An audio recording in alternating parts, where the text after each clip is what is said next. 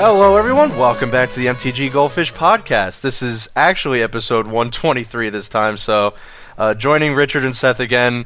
You kept the spirit alive, Richard. So awesome cast to both of you last week. That was great. Again, this is your weekly podcast covering everything Magic the Gathering related. And you can find us on Google Play, iTunes, MTG Goldfish, and on YouTube. So hello to YouTube. Joining me, as always, Richard, the owner of MTG Goldfish. What's up, Richard? Hey, guys. What's up? How's it going, Richard? Seth, probably better known as Saffron Olive, our resident jank brewer and all-around content creator. What's up, Seth? Oh, what's going on, guys? Do I have you laughing already, Chaz? We haven't even started talking. I've joined. I'm in a great mood. You guys have me in a great mood. This is going to be awesome. I'm happy to be back. Chaz joining you as always too. All-around content creator, focusing on the financial aspect of the game. And yeah, you already have me laughing. But yeah, let's just outline the docket for today. We have some Commander 2017 huge disclaimers. Huge disclaimer. They're leaked, but we're going to talk about them anyway. They may not be real, but we wanted to talk about them because they're really interesting. We have a few cards for Commander 2017. That'll bring us to a HasCon discussion, and then move us along to Modern. A lot of big GPs. A lot of interesting stuff has happened, and it's great. So we want to talk about it, and then that will move us to Fishmail. So, yeah, gentlemen, great cast last week. I'm happy to be back, feeling a lot better. So let's talk about some sweet cards. Yeah, take it away, Richard. All right, so disclaimer, these cards were leaked last week. They were leaked on an Instagram account, and there are several pictures of reprints and new cards from Commander 2017. We don't know if they're real or not. You can take a look at the photos yourself. There'll be a link in the podcast description. But we'll start with the reprints. So Broodmate Dragon, Steel Hellkite, Haven of the Spirit Dragon, Spellbound Dragon, Tyrant's Familiar, Crucible of the Spirit Dragon, Ojutai, Soul of Winter, Silumgar the Drifting Death, Kolaghan the Storm's Fury, Dromoka the Eternal, and Atarka World Render. So Seth's favorite Dragonlands, the little Dragon Lords, and some famous dragons. So those are the reprints.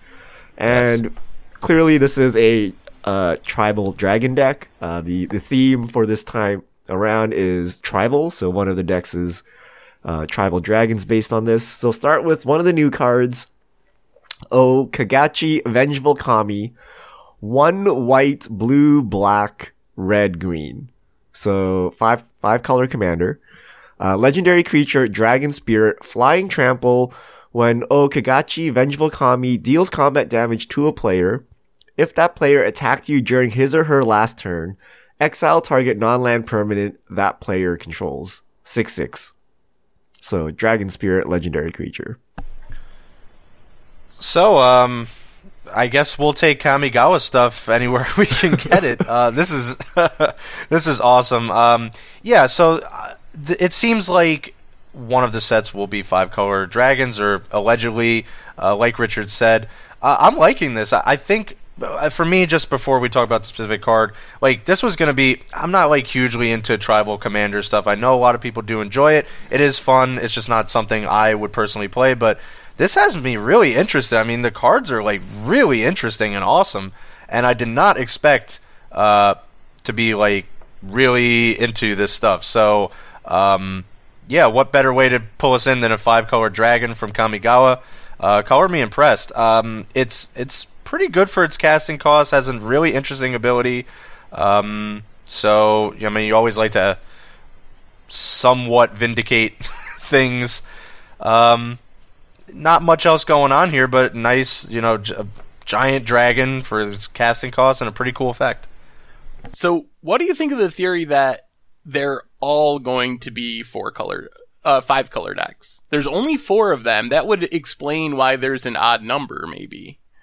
Yeah, that's actually interesting, and it came up. I would totally be for it, because that way you can kind of include different tribes in the same set, but we'll have to see. I don't know. That would be awesome, because it wouldn't just delegate any one of the commander sets to one or potentially one tribe, but that would be cool either way, even if it was one tribe. I don't know that there's enough 5-color tribes to make that happen. It might be like 2 5-color decks and like 2 3-color decks or 2 4-color decks. But like allies, slivers, like it starts getting pretty thin after. You can't have like 5 sea goblins. Allies. I guess you could. Can't wait. There's some old sets where they have weird color pie things. Yeah, that is true. I mean, do like 5-color beasts. There's like beasts of like all colors. Humans, yeah. Oh, that's so boring. If they do humans as a deck, oh my god. I think if there's an allies commander product, we will definitely hear it from Seth. Yeah. His discontent. Major discontent. I mean, the card itself is pretty sweet. They do a good job adding multiplayer stuff to the cards, and this has a cool multiplayer effect where it can kinda work like a ghostly prison type effect. At least it's gonna make your opponent think twice about attacking you if you have this out, because good chance you can get in damage thanks to trampling. It's not like they can just chump it with a lingering souls token or some random flyer very easily. So I think it might kind of work to deter your opponents from attacking you. So I like the card. I think it's pretty cool. And I love the name. Okagachi Vengeful Kami just has like a, I don't know, poetic syllables to it or something, where it sounds cool to me. This card sucks. It has nothing to do with dragons or spirits.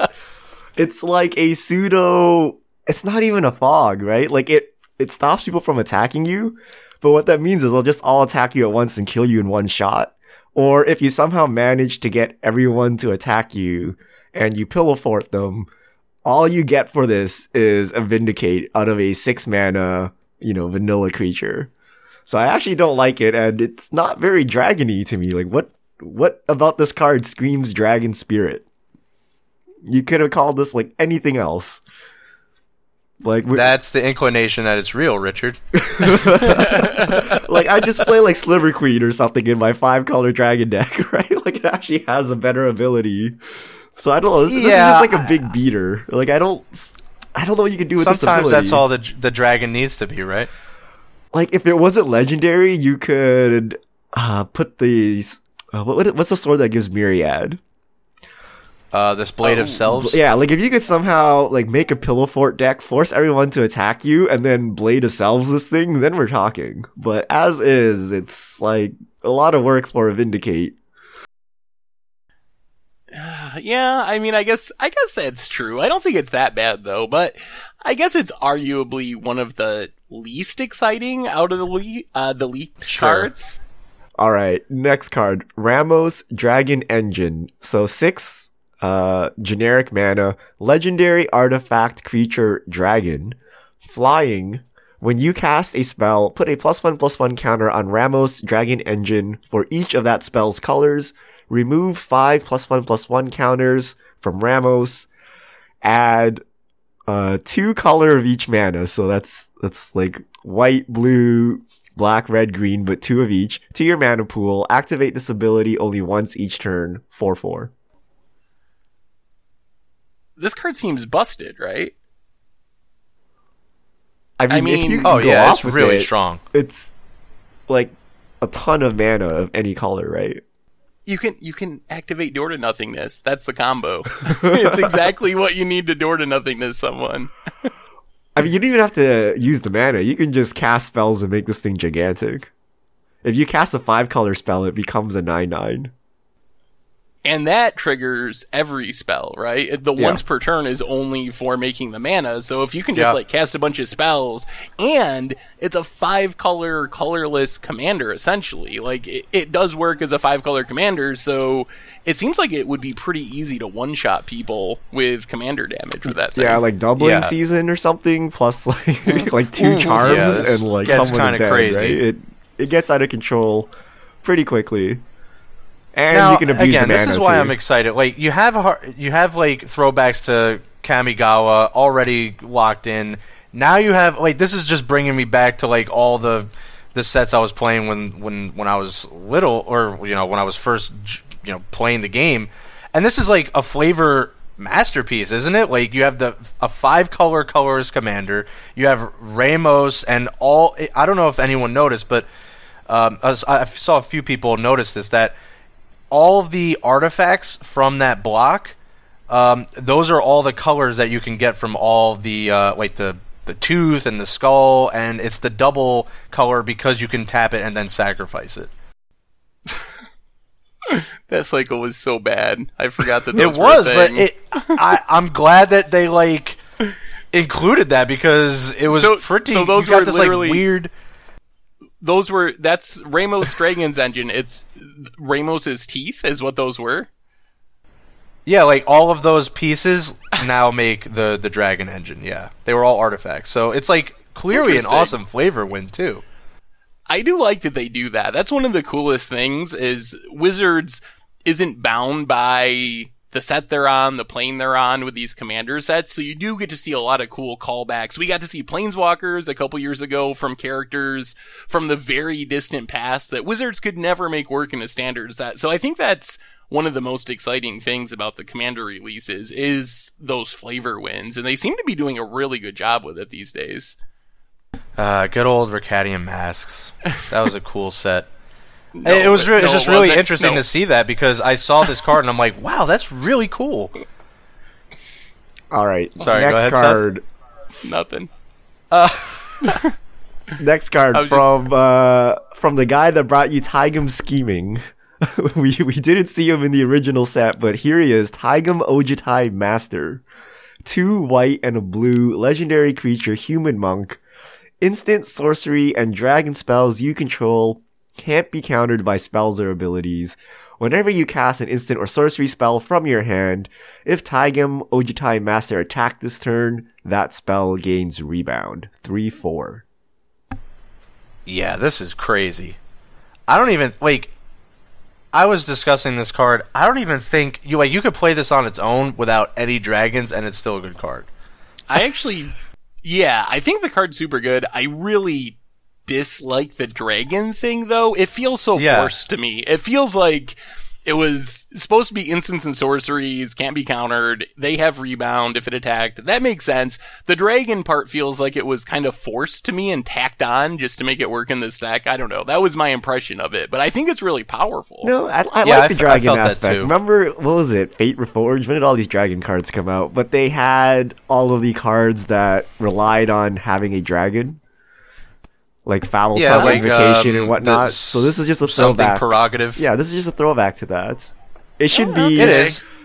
You should be able to reveal a dragon or something as well to make something happen. But I don't I'll mind tell the you dragon what. spells.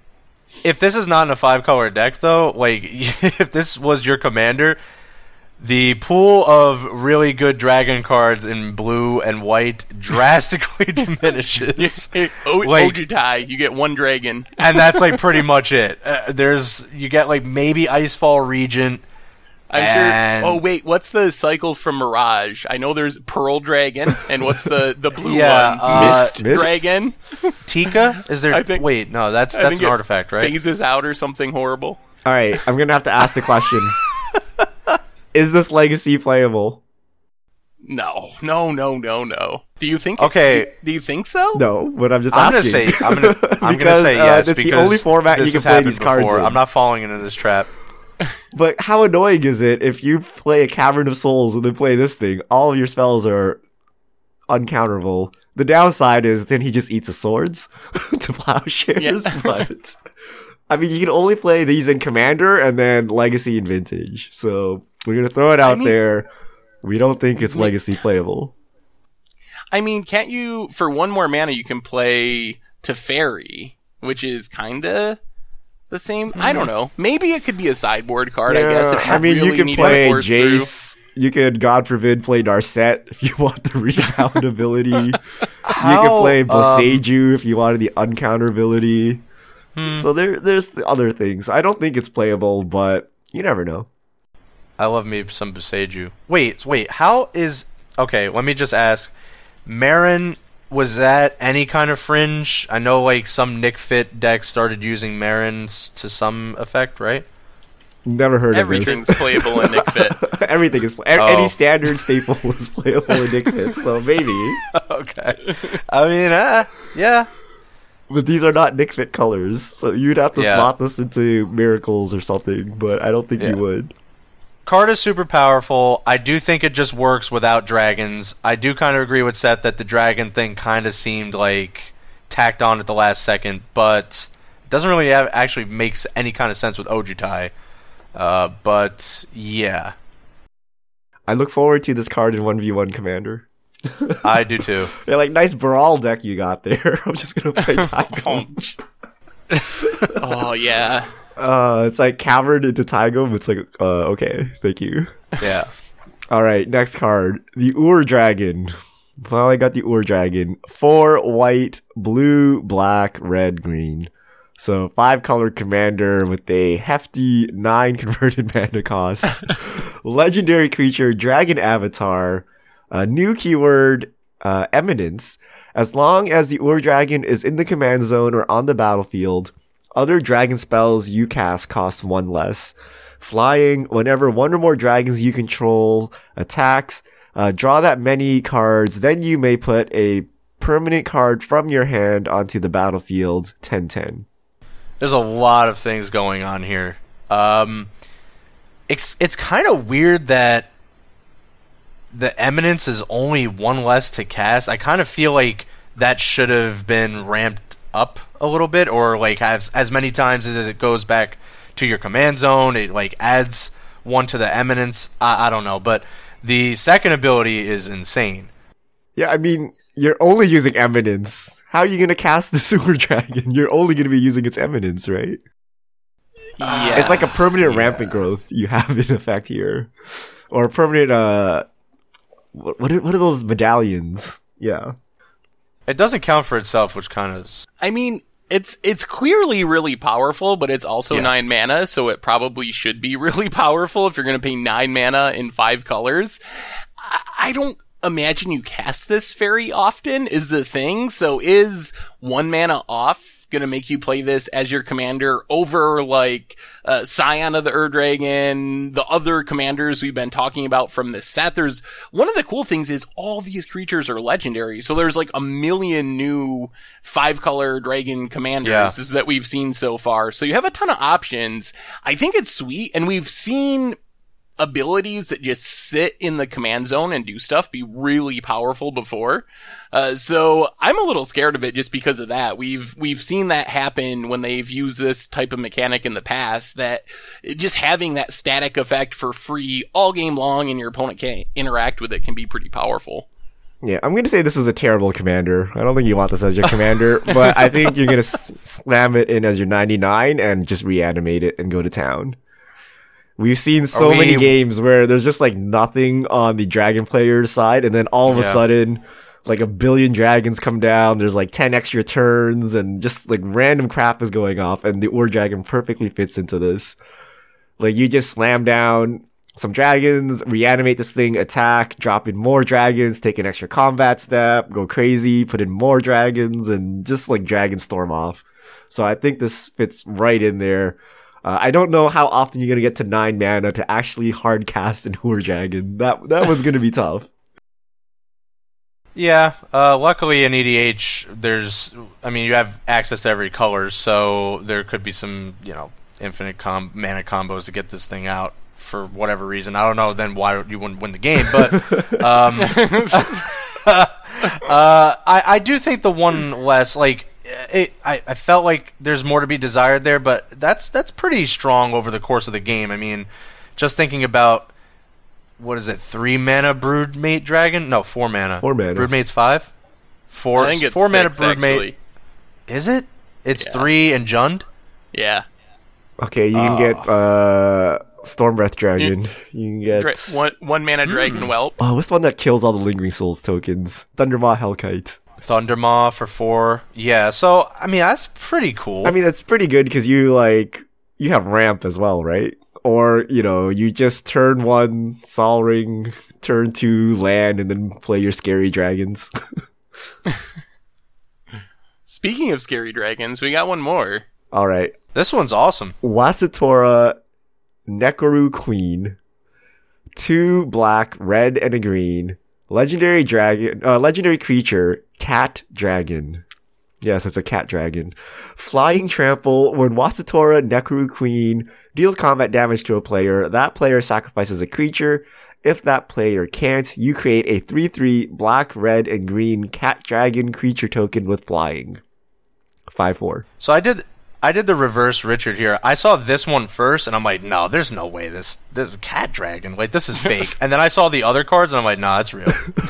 I thought this was the dumbest thing ever, and I thought it was fake until apparently cat dragons have been referenced in Magic for quite a while. Yes. This is not something they just randomly made up, but it's actually been in the lore.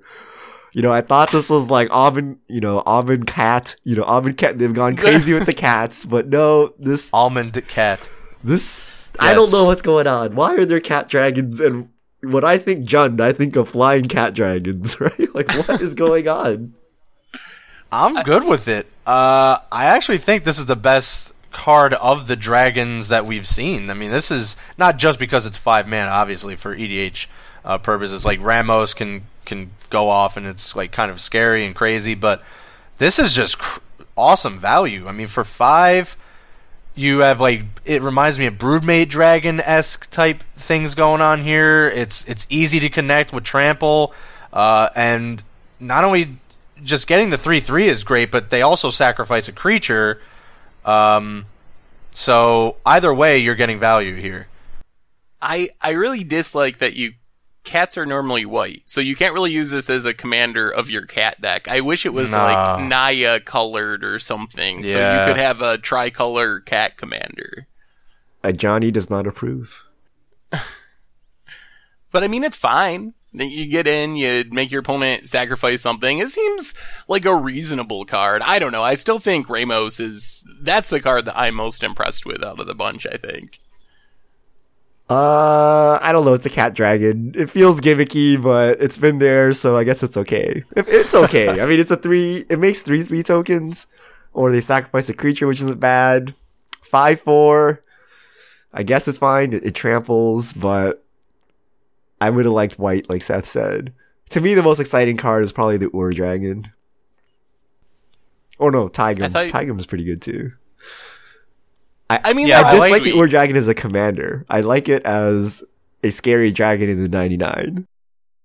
Now, see, this is, like, again, I'm excited. These are cool, really cool cards, but this is kind of like what I feared would happen, again, coming from my perspective when looking at these commander products is, like, it's cool, but I'm just going to gravitate to the card like Tigam, and that's, like, pretty much it. It's because you don't like dragons or tribal. Well, no, I mean, it has nothing to do with but this card doesn't even have anything to do with dragons. It's just like an overall good card. Like, I like the Nekoru Queen. I would probably play that if I was, playing multiplayer just to throw it in there.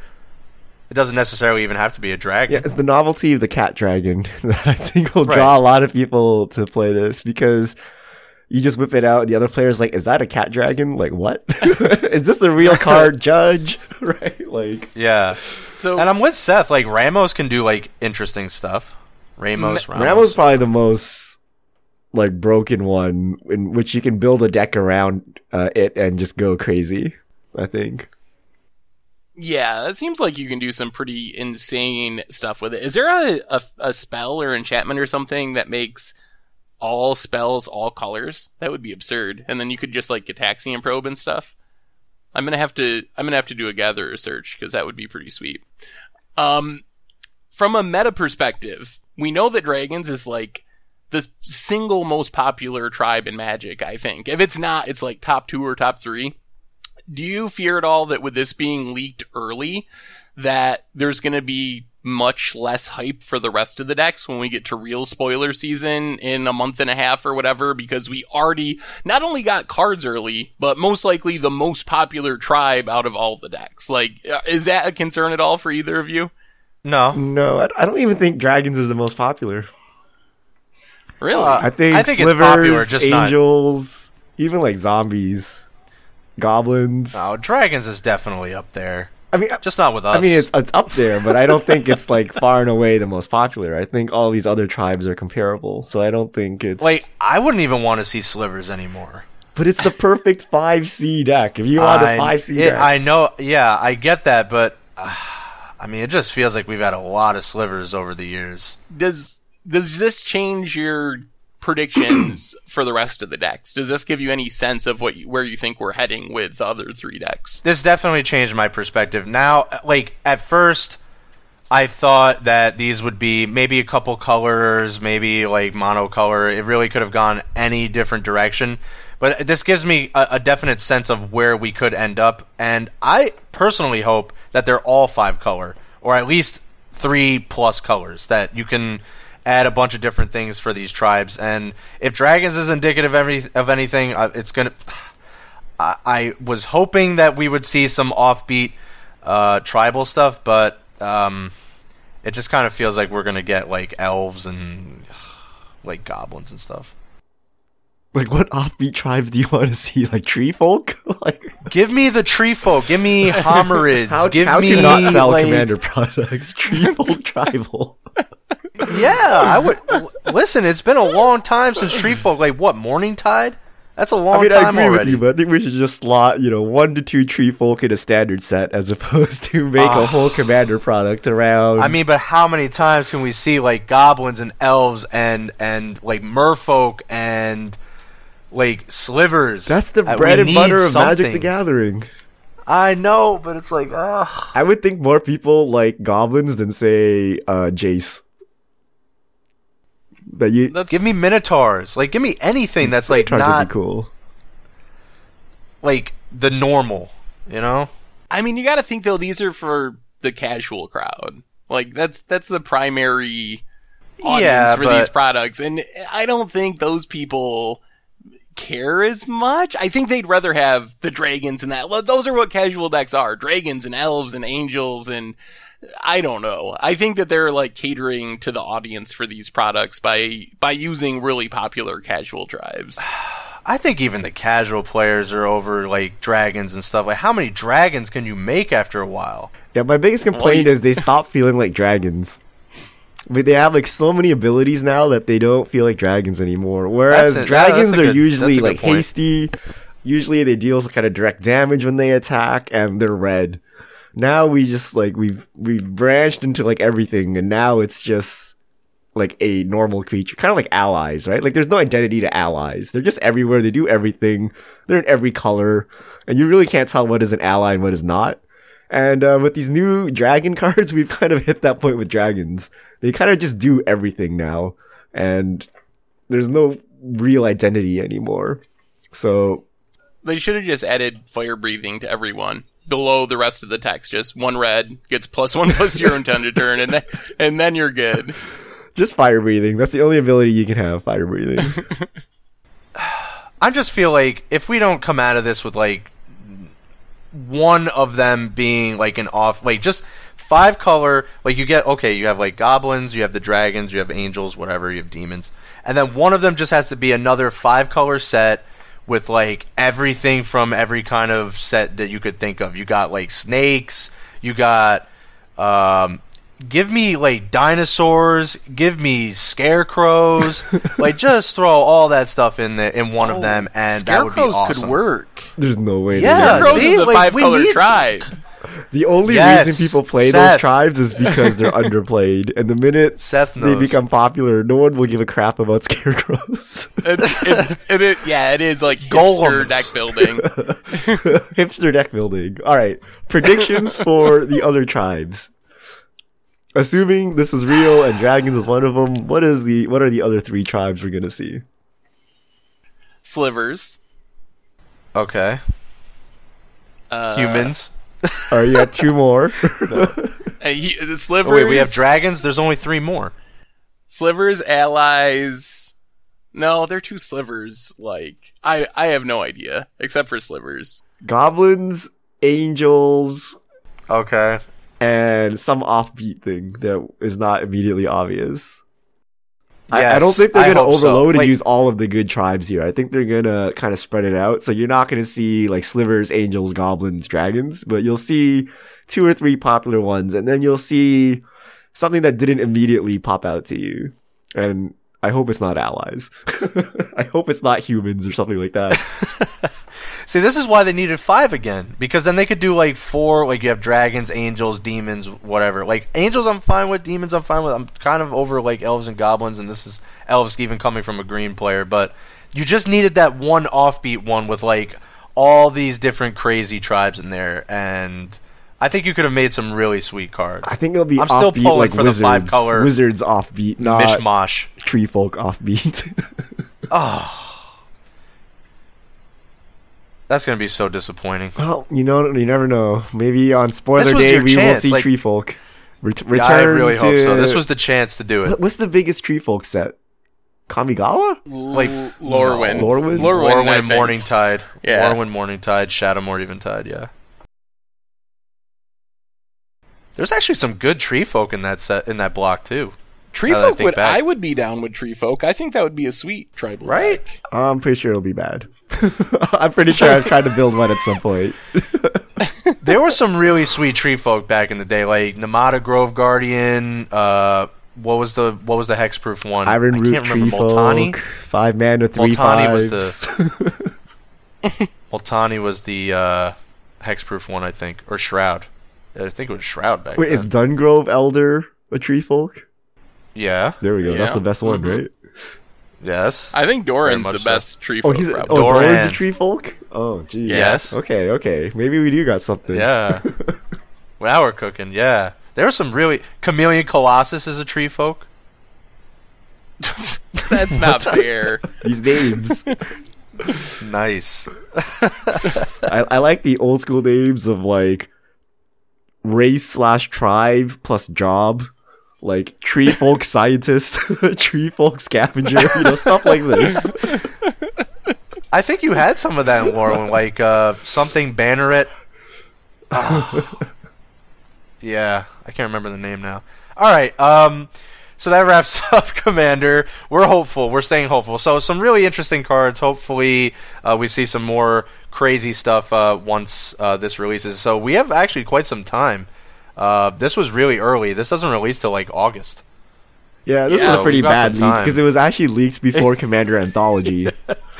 Yeah.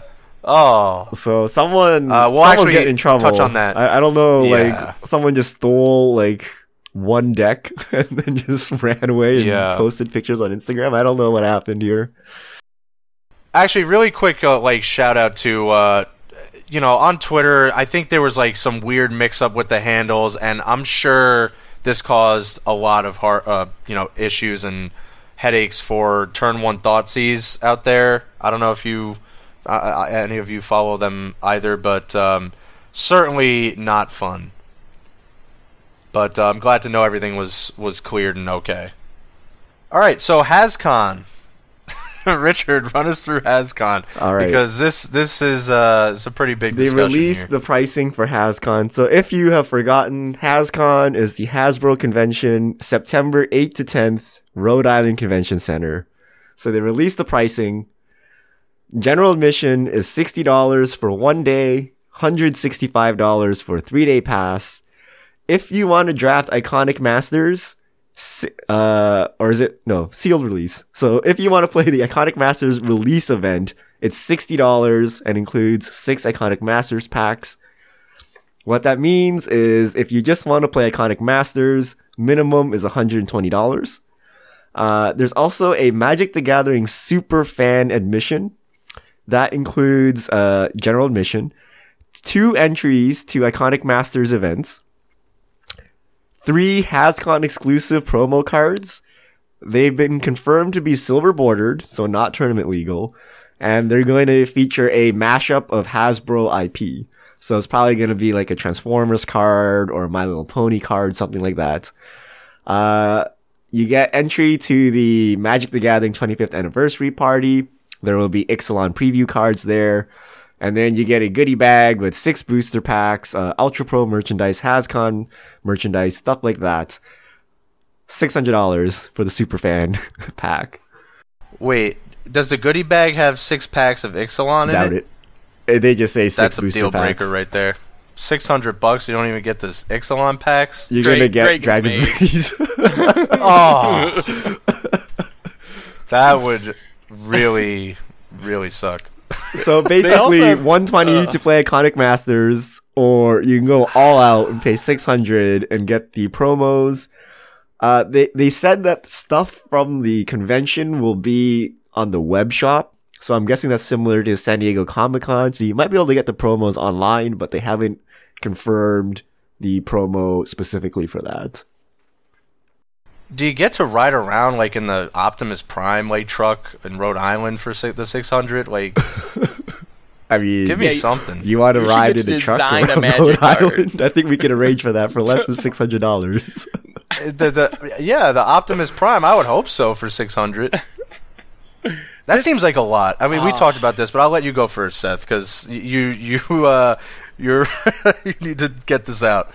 So when this was first announced, I was actually sort of excited for it because the pre-release of Iconic Masters sounded so unique. The ability to play without having spoilers and all that. We'll see if that actually works out and there's no leaks, but in theory it sounded really cool, but the price is absurd, I think. It is ridiculous.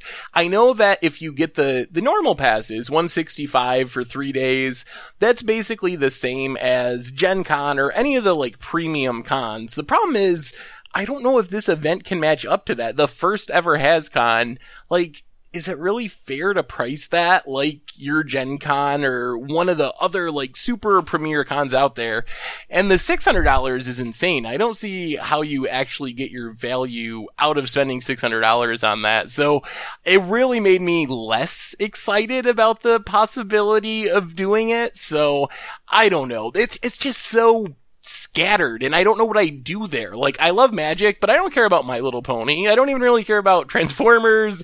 Definitely don't care about Pie in the Face or any of the other Hasbro stuff. So I just can't imagine, as someone who exclusively cares about Magic, I would get $600 of enjoyment out of a 3-day pass to HasCon. All right, wait. Yeah. Let me interrupt you in case you're not familiar with Hasbro brands. Straight from their website. Transformers, My Little Pony, Nerf, Magic the Gathering, Play-Doh, Monopoly, G.I. Joe, Baby Alive, Littlest Pet Shop, Pie Face, Beyblade, Drop Mix. We're getting pretty low here. Mr. Potato Head, Play School, Dungeons and Dragons, and they have partner brands. So Star Wars, I guess Marvel, they have Avengers, Spider-Man, Guardians, Disney Princess, Disney Frozen, Moana. So Star Wars, Marvel, and Disney are their partner brands. So that's the convention you're going to. You're missing two. You're missing two at the bottom. What am I missing? Descendants? The DreamWorks, Trolls, and Sesame Street. Sorry. Trolls, I didn't even know it still existed. And Sesame Street. That's pretty cool.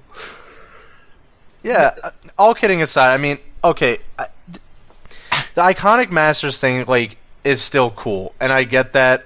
I don't think, like, if you were going there and you really wanted to do that, then I think the 165 is, I don't even know if it's worth it, but yeah, it's just really not up there with the other cons. So, like, I wish this didn't take away from how cool of an event that Iconic Masters can be and still could be. I just think the pricing is just, like you both said, it's just a little unorthodox when you look at the pricing of other large cons. Like, if you're paying roughly the same, these tickets, and you go to Comic-Con in New York or something like that, there's still a lot of stuff to do. You can still, like, kind of spectate and look at a lot of different things. There's just so much stuff to do. You look at those brands, and yeah, like, there's Dungeons and Dragons and stuff like that, but I mean, me personally being a GoBots like fan, no, I'm kidding. Bad Clerks reference there, but I mean, you're right. I think you said it best, Seth, and you, Richard. Like, you're scraping the bottom pretty fast after Magic if you're, like, not into My Little Pony and G.I. Joe and stuff like that. And I just think, the pricing needed to be pretty low for the first go around for this, and as you kind of add more things as you go along, year in and year out, then you can kind of, when you have better stuff and more stuff to kind of go through outside of when obviously they have partner brands, so maybe something comes up there, then you can, go and reevaluate the pricing. But it just really is unfortunate because I love the fact that you can go and it's going to be like kind of a secret event and like the old pre-releases that you used to go to, and you're literally opening up the packs and seeing the cards for the first time. There really wasn't a lot of things going on the internet a while back. So I like that aspect, but it's just way too much. It's just way too much. And I don't even think like the VIP, because that's why I was asking. I mean, like half-heartedly, bad jokes aside, I mean, what are you really getting for 600? I mean, a party, like, yeah, that's cool, but yeah, I think this is going to be a failed convention. I think if it succeeds, it'll be bolstered by Magic the Gathering player wallets, because you need to, if you look at the brands represented here, they're basically for little kids. So you need to remember that to take your little kid to this, you got to bring mom, you got to bring dad, you got to bring like 3 kids or something. And now you're not talking like $160, you're talking like $400 or $500 for the family. And you need a hotel room, you need food. Would you rather go to HasCon or would you go to Disney World? If you're going to spend this much money, like what are you doing here, right? To me, this should be like we have $20. Let's go check out some My Little Pony stuff, right? So I imagine this will be full of Magic the Gathering players and people doing business, right? Like I can't imagine. I have a family of 6. Yeah, let's go to HasCon. Let's spend like $1,000 to $2,000, right? It's just, I don't know what the angle is here, right? Like, are you really going to take your kids to see Monopoly? Like I have no idea. I think it could be a good, and like you said, it's more geared to, it's like a family event. They obviously are, kind of pushing it as that. But I do think you're right. It's going to be bolstered by a lot of diehard, fanatical Magic the Gathering fans, to a lesser extent D&D fans. But other than that, like, yeah, they'll probably have some booths and stuff like that. It'll be interesting, but it's just not going to appeal to a lot of players and people. Let's say you're a Magic the Gathering fan. Would a better experience be a Grand Prix or HasCon? Well, that's the problem, right? Is when you go to a con, like you go to Comic-Con because you like comics and everything's about comics. If you go to HasCon because you like Magic, yeah, you get some Magic stuff, but everything else is, or most things at least, are probably not really of interest to you. They're for families and kids and just a completely different crowd. So I think you'd be better off going to GP Vegas, like a major GP like that. I think would be much more of a Magic convention than HasCon will be. Like, obviously, yeah, you don't get the premiere, like the kind of exclusive stuff, which I guess a lot of it will be on the website anyway, so what's really the point? But really, I don't think paying this amount for essentially a pre-release and a couple silver bordered that really aren't Magic the Gathering specific in general. Like, yeah, they look like Magic the Gathering cards, but they're not really Magic the Gathering cards, so I just don't know if it's justified just from someone that was willing to spend and go there. I mean, it just kind of feels like you're going to a con for one thing, and it's like a very small, like it likely is the only thing that really should have been there one of the few things that should have been there in the first place. It's like going to Comic-Con for like video games. Like, yeah, they have more video games these days, and I apologize if other folks have gone there and it's, video games are kind of up there at cons these days. I haven't gone in quite some time, but you go there for comics, and there's a lot of different things going on there for that, and just it branches out to all these different avenues. For this, it's like you go there for D&D, or Magic, maybe D&D, and then like that's pretty much it. It's just a lot of different brands for you're right, Richard, children. So what do you guys think of the silver bordered promos?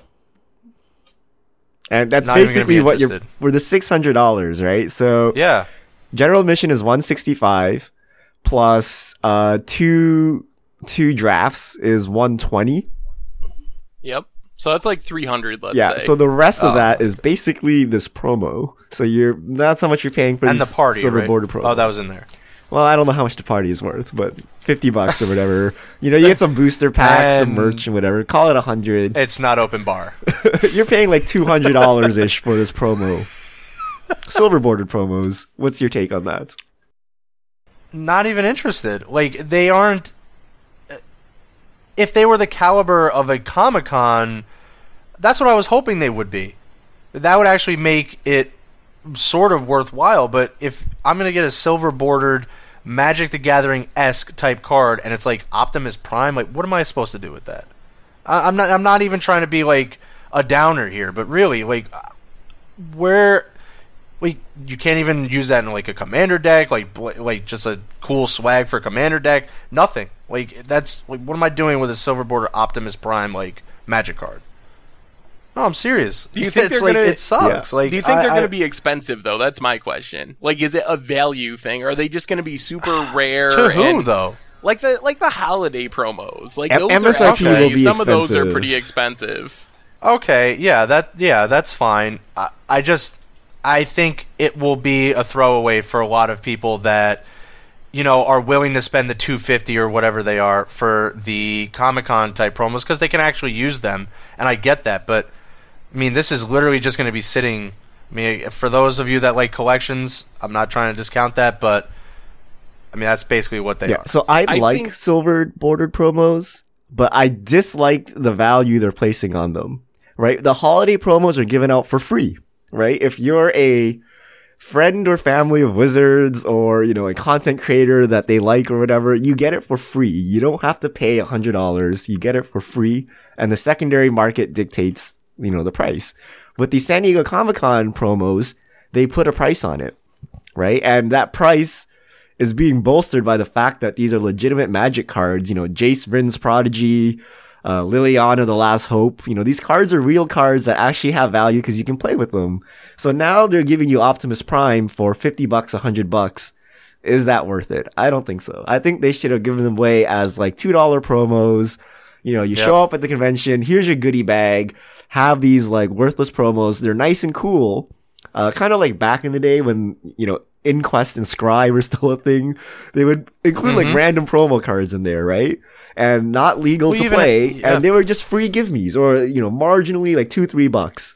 So those I like. I don't like, here's $100 silver bordered card which you can play, you know, in your custom cube and that's it. That I think is harsh. And if you are a Transformers fan, are you really going to buy this card if you don't know Magic the Gathering? Like, it seems weird that they would charge so high for this, right? This should be free or close to nothing. And, you know, if they're super expensive, then let the secondary market dictate that. I don't agree with the $600 price for, which essentially kind of just puts a price on these promos, right? The whole thing is just it feels like a ripoff. I'm disappointed in the pricing aspects of the whole thing. I think it would be a lot cooler if they were like the San Diego Comic-Con promos. Like, I think it would be sweet if you had I don't know, Optimus Prime, the Card Liberated or something that had different art. I think something like that would be cool. Yeah, there are a lot of good puns in the Reddit thread, like Optimus Prime Speaker Zagana. Like, you can do all kinds of awesome stuff, which players would love, but now, Yep. I don't know. Yeah. It just feels like they're making all the money off Magic players, you know, like we're kind of bolstering up the convention here. And I don't know. I think they just feel like Magic players will just throw money left and right, but I don't know. I think a Grand Prix, which we are already complaining is too expensive, is better value than, say, HasCon. And we didn't even mention it, but you mentioned precast, Richard, that it's not easy to get there if you're not on the East Coast. Like, you couldn't even fly directly into Rhode Island, Yeah, right? it's $400 and a one connection flight to Rhode Island from the West Coast. Which, I don't know, it's okay. Not that many people live in the West Coast, but, like, again, if this is your premier event, this is your launch event, like I don't know. And maybe people have the same problem with PAX, right? The PAX Prime is probably hard to get to from the East Coast, but then they made PAX East, so they kind of solved that. But this is probably too small. But And this was nice too because it was going to be right in our backyard, Seth. This was something that we could have easily gone to, and I mean, good on the folks that really die hard and do this, and obviously are going to provide a lot of hype and opening packs and stuff, and will generate all kinds of, it'll be great. I still think the pre-release aspect of it's going to be awesome. I just I can't justify it by everything else that's there. I'm sorry. The last problem is the reason I would go would be to get the unique pre-release experience, and what I'm like 95% sure would happen is I pay $600 to get the ticket, and then a month before the event all the cards leak and it ruins the entire experience anyway. I just can't imagine if they can't keep a commander deck under wraps 2 months before the set release. Is there really any way we're not going to get Iconic Masters Not even leaks? that, though, right? If you're not in the first flight, right? If you're not the very first event that's happening, by the time you get to your event, social media will be filled with every card, right? So if you're going to say, well, just ignore social media, you could do that already for Ixalan, right? Like you could go to Hour of Devastation having not read anything on Twitter or Goldfish or whatever if you really wanted the blind experience, right? So and Seth, like if we were to attend, and maybe this is just coming from me again, let's just assume nothing's leaked, all that stuff. You go there, you paid $600. We don't know anything about the set. I mean, what if you really are legitimately opening like as your rare like Shivan Dragon and stuff like that? Like, I would be really upset. Well, most people will, right? I mean, I just like think of Modern Masters 2017. Most of your packs were garbage, right? Like, well, this no, is what's gonna I happen, mean, right? No, there was some stuff, but I mean, for $600 to get that experience, I would be really upset. What if it's the opposite? Like, it's one thing to pay $40 for a draft, a $500 card, that's one thing. thus negating the price of the convention. I don't know. Yeah, I mean, we probably got to move on, but it will be interesting to see the price of those cards since the release is so far ahead of the actual release date of the set. If there's some like first time foils and stuff, it'll be interesting to see if there's a massive premium because the supply is going to be just from HasCon. That's going to be all that are in existence for like 2 or 3 months. So you might do better than you think financially because of that. Sure. All right, last topic. So as of right now, are you guys planning on going / want to go or no go? I went from wanting to go to no go or unlikely to go. Yeah, I went from wanting to unlikely. Now maybe there's some changes from now until then. Maybe, but it's definitely an unlikely right now. Yeah, I think I'm in the same boat. And what really sealed it was the Commander 2017 leaks. Because I'm almost positive, like, you're paying for this exclusive first-time experience, and I just know it's going to be ruined somehow before we get there. So I'm a little jaded in that aspect. But constructive criticism. As of right now, I'm not convinced that the price is worth it. So HasCon needs to release more information, needs to hype it up, needs to say, here are the exclusive things we have, right? This booth, you can experience the new Star Wars game, or, we're going to have literally an Optimus Prime truck you can drive around, like stuff like that to hype you up, to make you actually want to go. So I think they need more selling, because if this is their marketing material, it's not enough. And maybe they will hype it more as we go along, and I think that's what they need to do to get people to actually show up. Yep, that's where I'm at. Like, what are you actually getting? What is like the experience you're going to be receiving? Because we still need a lot more information on that. All right, last topic. So real quick before we get into fish mail, we wanted to touch on a lot of the modern events that were happening. There was an SCG Open. There was a few GPs. So what do you think about modern? Do you like... there was quite a bit of Amonkhet stuff in there, and I remember reading... I can't remember who wrote the article. It was on the Mothership site.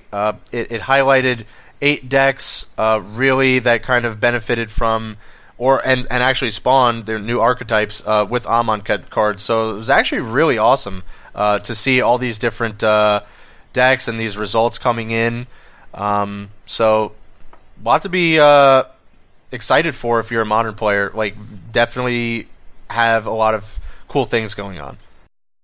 I think Modern is awesome right now. I think Modern might be in the best place it's ever been in, and it's kind of funny because we've had so many bannings in Standard, and they arguably haven't done that great of a job of diversifying the format, but in Modern, the banning of Gitaxian Probe really put Modern into a super awesome place. I counted up all those events, and out of the top 8s, there were 17 different decks out of the 24 that top 8'd between the 3 tournaments, and the most popular deck was Grixis Death Shadow that had 4 copies of the 24. So it's super diverse. You can play essentially whatever you want. You can play big mana Tron decks. You can play Storm and Amulet Titan combo decks. You can play aggressive Death Shadow decks. You can play Dredge decks. You can play control decks.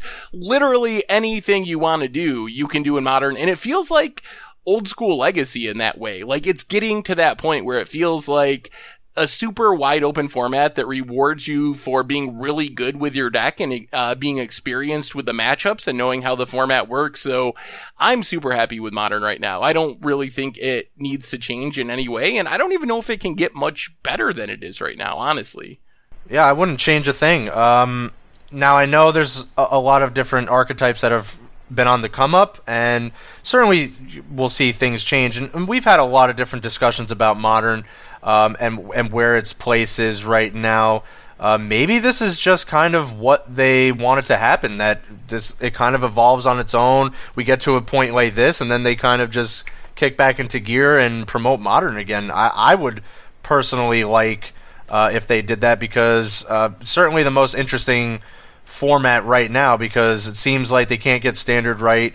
It'll probably take a little bit more time for that to happen.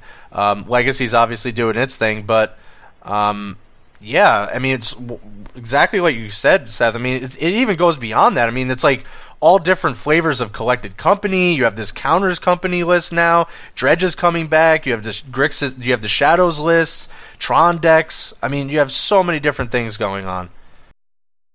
Yeah, there's a lot of decks in Modern. I think in terms of enjoyment of Modern, it's kind of the same in my opinion. You still get the feel bads of, well, I can't beat Dredge because they're doing something totally unfair. And then you sideboard for Dredge, and then you get stomped by Tron. Or you get ready for those two, and then Storm kills you. So it's like so diverse, which is good, but at the same time, you just have like auto losses. There's like no deck that can handle all of these decks at once. So it's in an interesting spot. What's really surprising is the resurgence of Storm. Does this mean that something from Storm is going to get banned? Or probably is it fair enough now because they lean so heavily on Brawl and Electromancer, you actually have some counterplay to them? You know, your removal is not dead.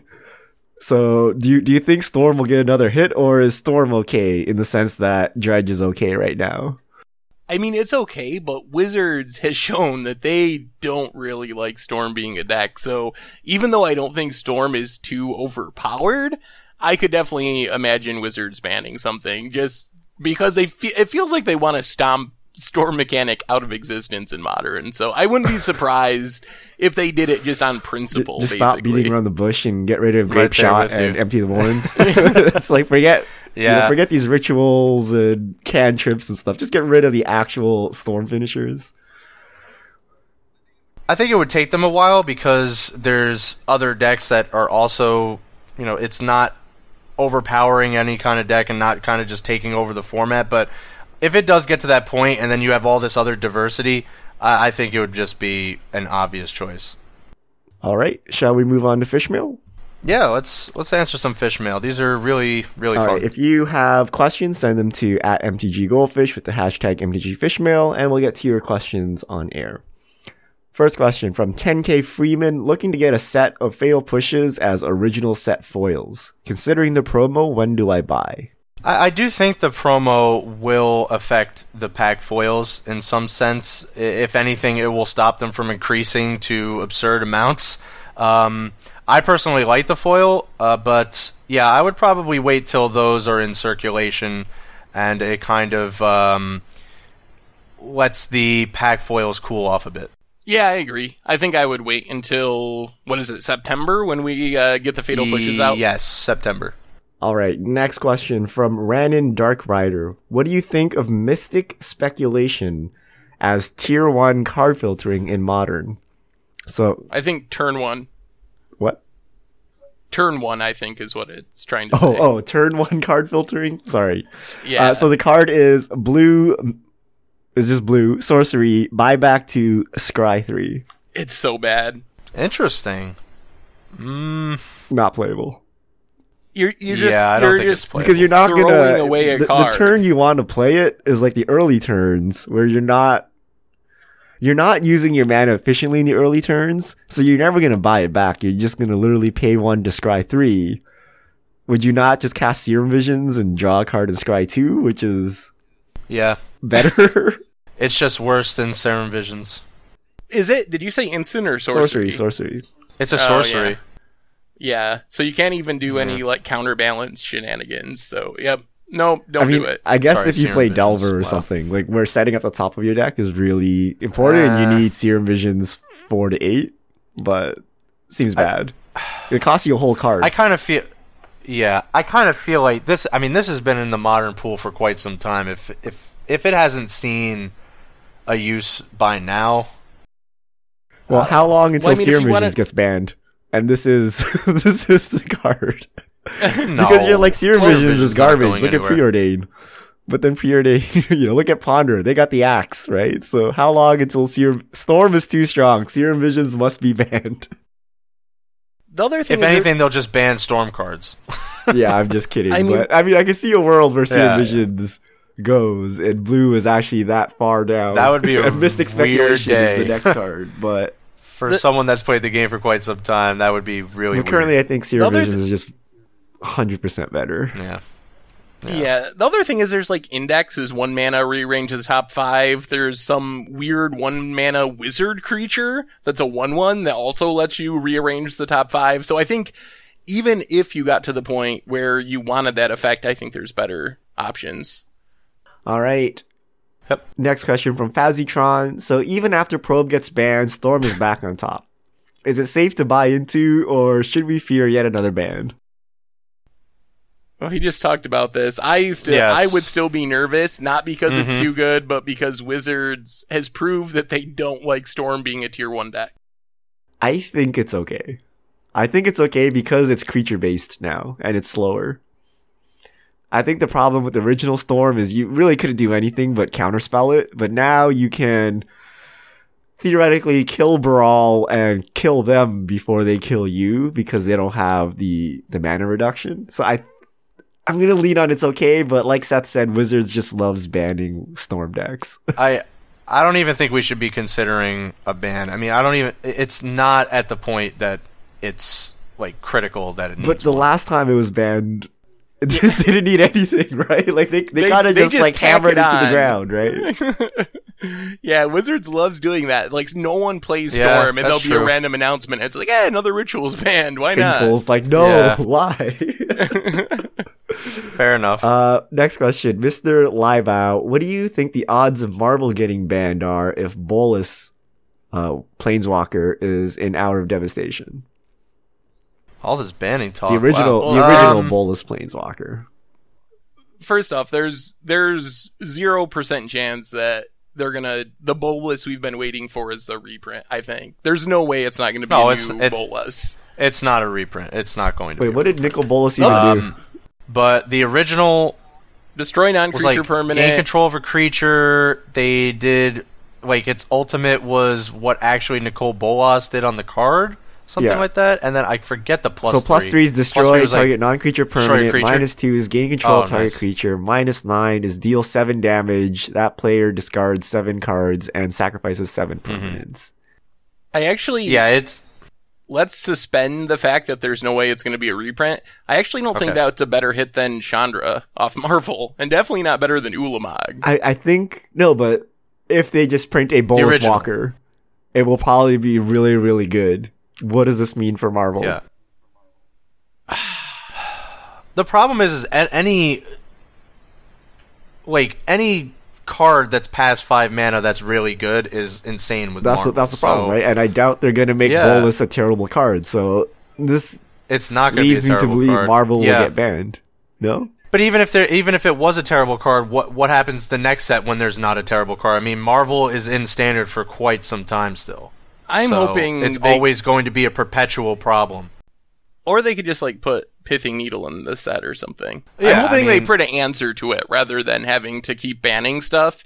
But I mean, it's not impossible. It's just in the format for so long, and I think people are already getting sick of it. And if Ulamog rotates and it becomes a tier 3 deck, that's fine. But if it's still a tier 1 deck come fall, I can't imagine that people are going to be okay with that. What if Nicol Bolas Yep. is +3 exile 3 permanents? -3 mill 20 cards from the top. I'm feeling the 6 mana 4 abilities, Walker. Really? I think it's going to be 2 mana. That's going to be Tibalt 2.0. No, Oh. I'm feeling 6 mana 4 abilities. I That's think what I'm he's feeling. gonna be like 10 mana. I think he's Three- gonna be even three in bigger Grix- and flashier than ever. 3 in Grixis, 4 abilities. That's what I'm feeling. And then everyone's gonna call him Jace the Mind Sculptor. Yeah. All right. Well, think about it. We have 7 4 abilities. We have 4 4 abilities. We need somewhere in between. It can't be 5, although I guess it could be, but needs the Grixis colors, so 6. What if he has? I think he is this time for brainstorm on a Planeswalker. I can see this happening at 6+ Planeswalker because Nicol Bolas can only do so many things, and they've kind of used the game control destroy creature thing. So what's left, right? And I think some kind of They blue card probably draw. use that. They probably use that middle of the week Wednesday emergency ban when they release Nicol Bolas, and the subtext is like, and Marvel is banned. four ability Planeswalker. One of them is a 0, and we're gonna introduce a new generation to brainstorm. Here we go. Yep. Here we go. Next question from Hindi Hammer. What with 1v1 commander being popular on Magic Online, what are the chances of it taking off in paper? Should I invest in a Brawl deck? Yeah, it's wildly more popular than I even imagined on MTGO. It was already kind of popular, not really here, but it was already popular enough. The problem is, like, you're not operating with the same set of rules, so it's, like, kind of weird, because I like the format, I want people to invest in it, it is fun, but at the same time, it's like, I don't even think, like, if you're going for Baral, I don't even know where Baral ends up when we're not even playing with the even playing field here. I mean, we don't even have the same ban list. I don't know if they're going to keep it even at 30. Maybe they switch it. I don't know. So it's weird. I just recorded Brawl Polymorph videos for Much Brew this coming weekend, and Okay, nice. there's Nice. no way that deck doesn't get banned. Like, Emrakul, something from that deck is going to get banned. I'm surprised it hasn't already, so even if things line up, I just Yeah. can't imagine. And once they ban Emrakul, for example, the deck just dies. Like, you can't even play it anymore. So I think that it's a risky investment, because I can't imagine Wizards not banning it. I'm surprised it wasn't banned last go around. Yeah. And see, that was the interesting thing to me. They banned 3 more cards that were on the original ban list for 1v1, but they didn't do anything else. Like, why not even include the commanders that were already banned? Like, I just don't understand. I would at the very least, like to evaluate what's going on when we have the full ban list.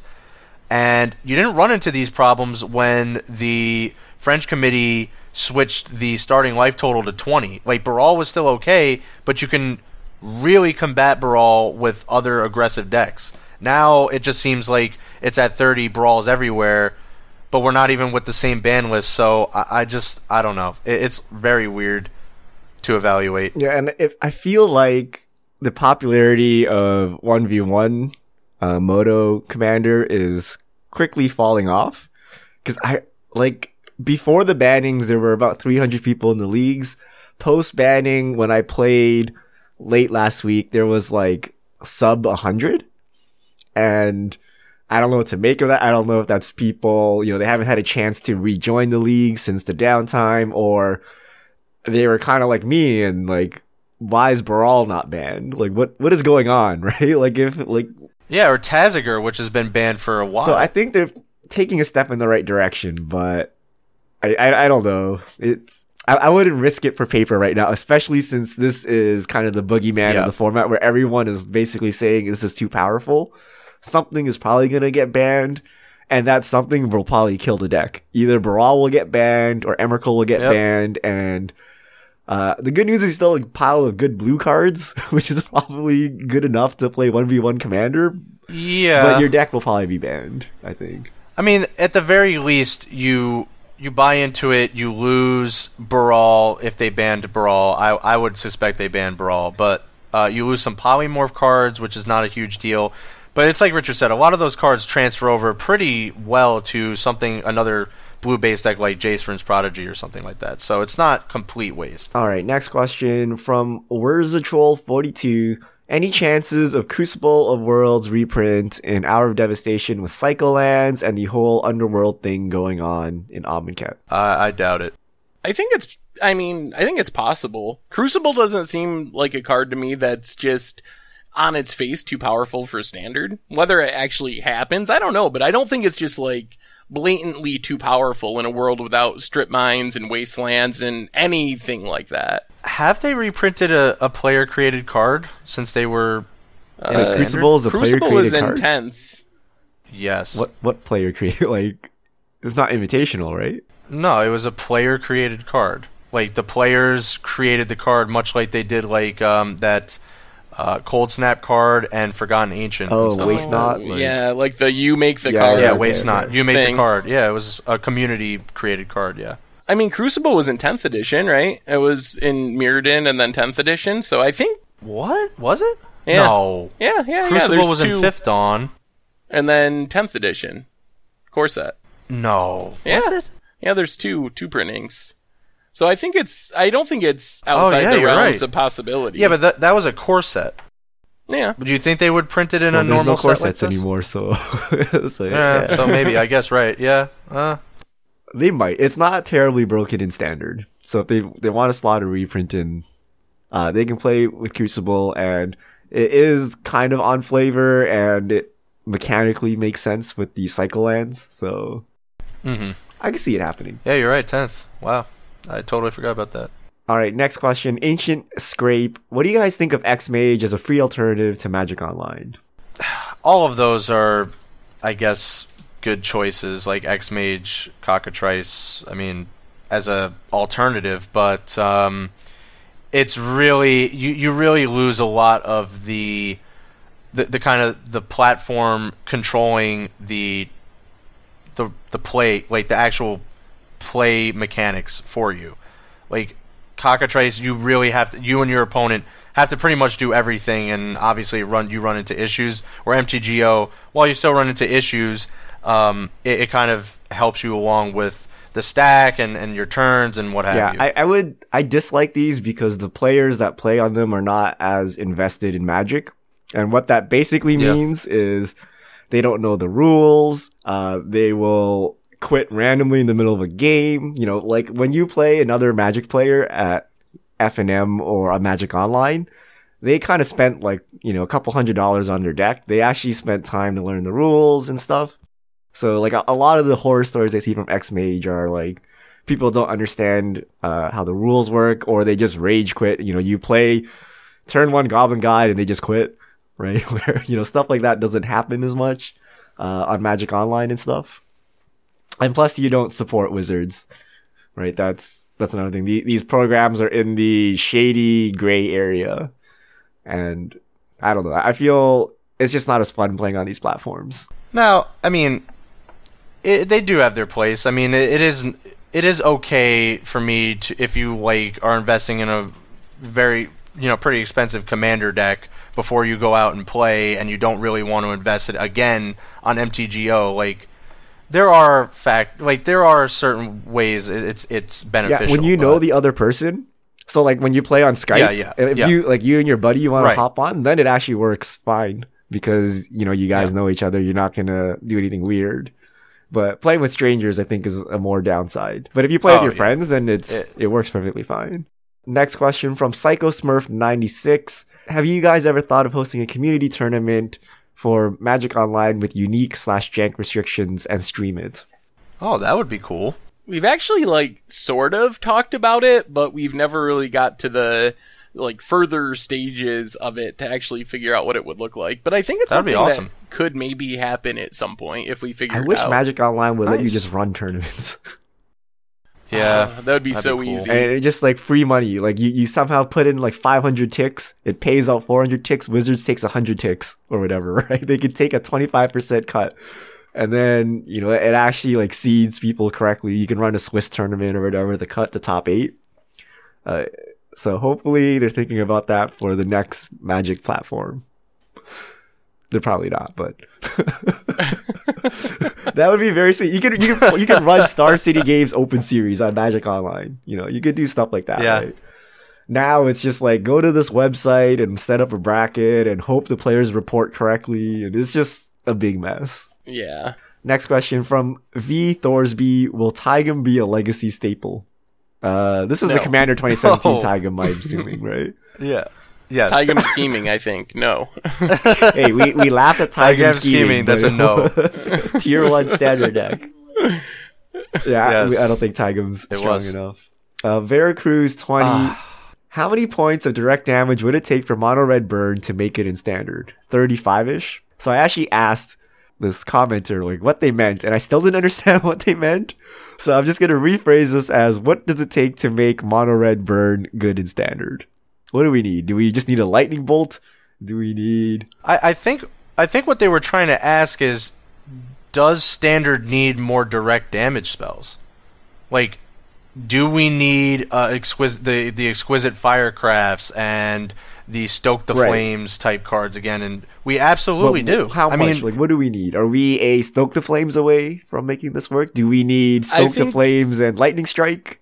Alright, I just played Mono Red, and I had to play Built to Smash as my third burn spell. We have Shock, which isn't great. We have Incendiary Flow, which, I mean, those cards are passable. You can play them in a burn deck, and they're not horrible by standards, whatever, measurements. But I think you need 2 more good burn spells. They don't have to be Lightning Bolt, but I think you need 2 more, like, Lightning Strike level, or even Incendiary Flow level effects to really make the strategy viable. I think we need a exquisite firecraft type card, or like a Char. Like Char would be awesome, and give us like lightning, just straight up lightning strike. All right, so a 2 mana 3 damage spell, and then some kind of 4 damage spell at like 3+ mana. Yeah.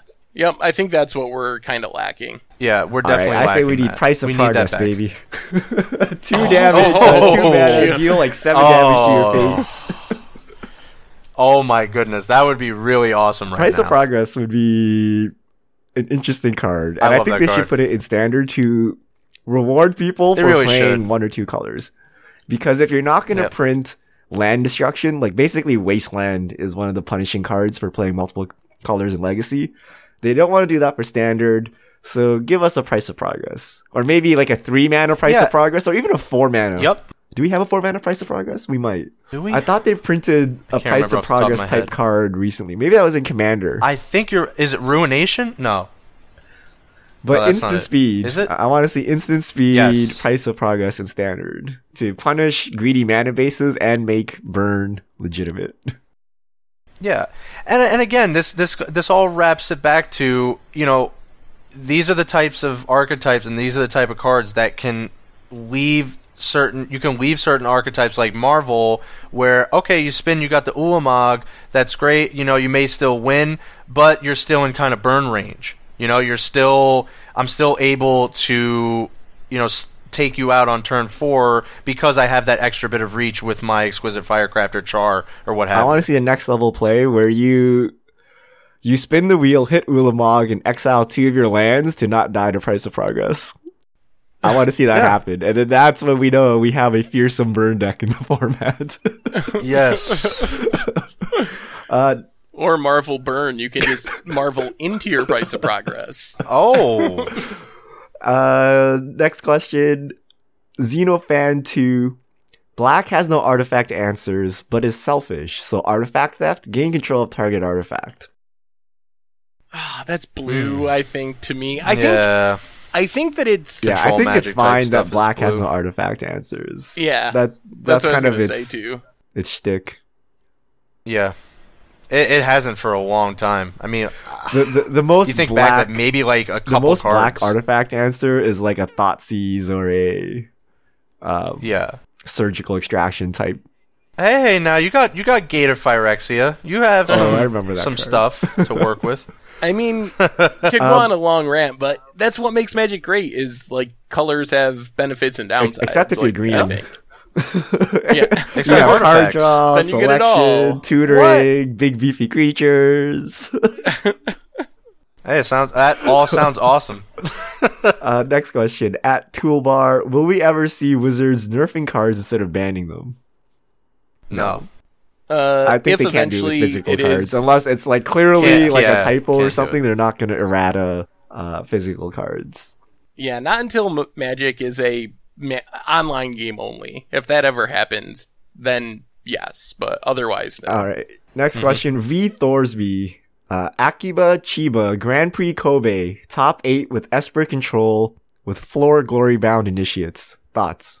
Did you guys see this? I did notice 4 that. glory That bound card is- initiates, 4 Yeah. painful truths, batter skull, Yeah. and then a I lot of saw- counter magic for what looks like a tap out control Yup. deck. I mean, the person top 8'd, so I can't be too critical, but to me that seems really bad. You're just turning on all your opponent's fatal pushes and all their path exiles and cards that would normally... Like, that's the upside of playing a control deck, is you, like, blank all these cards in your opponent's hand. So it seems like an odd choice to me, but it obviously worked for Akio, so I guess. Yeah, I think the 4 painful I'm with truths it. is the secret sauce there. Like, I think the glory bound initiative Yeah. somehow like counteracts the painful truths.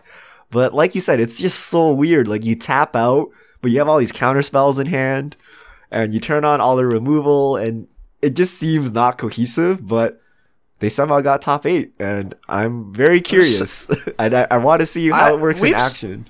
We've seen these lists play like a singleton Baneslayer Angel every now and then. I mean, this just is like a 2-mana Baneslayer. I mean, you just get in there for 4, you lifelink, obviously, and your painful truths are Yeah, free. I think you don't play it as a 2-drop. I think you wait as a 6-drop, Yeah, play it so and you can protect protect it, it. and then gain 4 life, painful truths, and then kind of take over from there. But Yeah, you're good to go. still seems a little weird. Soulfire Grandmaster would be a card you would think would be played if you wanted to do this, but apparently not. Yeah. Last question from Mean Pork. Please resolve an argument. What percentage of total Magic players understand how the stack works? Oh man, 10?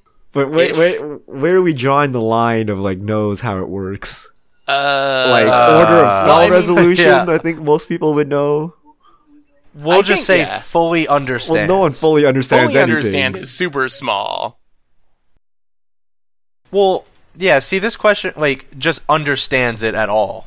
But if it's like understands like You think You it's like can- I cast, you're- I cast Thraben Inspector or something, and then you untap your land, and then the other guy's like I counterspell, and then he's like, oh sorry, you're too late, you missed the opportunity, like that kind of interaction. Or are you talking about I think I Venser your spell, and then I Cryptic, and there's a Rest in Peace, and like where, I Snapcaster, where are these cards, at the right time? Like, kind of that interaction. I think most people have the elementary understanding enough to play the game. I haven't run into too many people that just don't understand how to like counter a spell, for example, or something Well, you like play that. Magic And Online, that's like though. a basic you cannot understanding. do it incorrectly, right? Yeah, but I mean, I think like when it comes to, I don't know, tricky stuff where you're like maintaining priority to like copy your own spells and Yeah. stuff like that, I think is where a lot less people really understand it. All right, so fully. let's assume the question is like basics of the stack. How many? then like 75. 75%. Yeah, I would say like basically 100% Basic of anyone understanding. who goes to F&M or like reads reads Reddit or goes on Goldfish, and it's probably the kitchen table players that may not know how the stack works because they don't go play outside their group, so no one's there to tell them, hey, the stack doesn't work. And I don't know what percentage of players that is. But I know as a kid, when I was a kid, we read the rule book and we just played Magic, and it was not correct Magic, right? So I'm sure it was some definitely not correct percent. Magic after that. I would say like 50% of casual players, like the people that just buy like a pre-con at Walmart and like that's it. Like they don't read guides, they don't go to F&M. They don't even have guides in any of that stuff anymore, do they? That's true. It's very, very slim down. They have like a 1-page insert of how to play, and I don't know if they talk about the stack in there. I'll leave it at like a 70-30 as like a basic understanding. All right. 70-30, that's the final answer. So that's all of our fish mail for this week. Thank you everyone for sending it in.